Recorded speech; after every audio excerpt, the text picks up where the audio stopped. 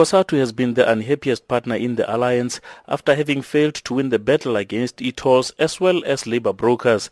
The Labour Federation continues to have concerns about the current proposals relating to the national minimum wage. However, the Federation's President Dumo Dlamini says they support the ANC's January 8th statement and will continue to work towards ironing out their differences with the governing party. We always look up to the ANC to take us forward in our own liberation.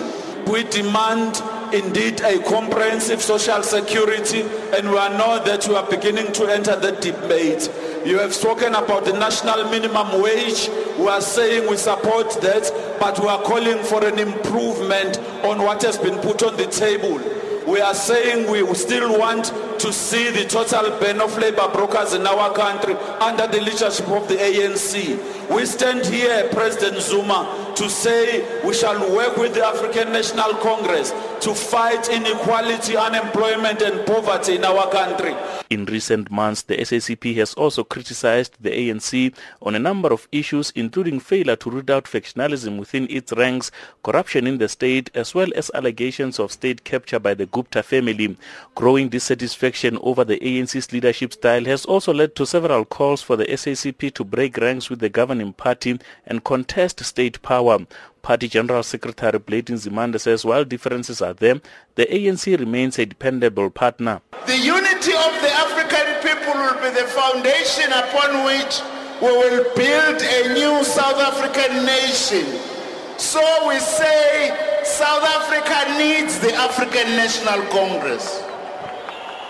We also want to say we have noted lots of progress made by our movement.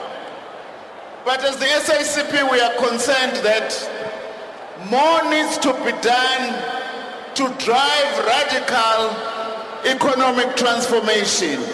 Meanwhile, the ANC says more than 40,000 supporters from across the country filled Orlando Stadium to attend the anniversary celebrations. This was in spite of heavy rains that fell for the majority of the day. They wrapped themselves with blankets and plastic sheeting to protect themselves from the wet weather. It's very important to be here because unity in the ANC, it's very important for the way forward. My name is Lindogu Gwala from KZN, Maritzburg. Hey, it's been traveling so long. Hey, it's important because it's a celebration of ANC. It's important to me to be here. ANC supporters have hit back at naysayers who were calling for the boycott of today's celebrations by coming out in numbers to fill up Orlando Stadium. Over the past week, the hashtag Don't Fill Up the Stadium trended with users criticizing the ruling party for the lavish spending on its anniversary celebrations. Meanwhile, there was some fracas when Sports Minister Fikile Mbalula called for the hospitality suites to be opened.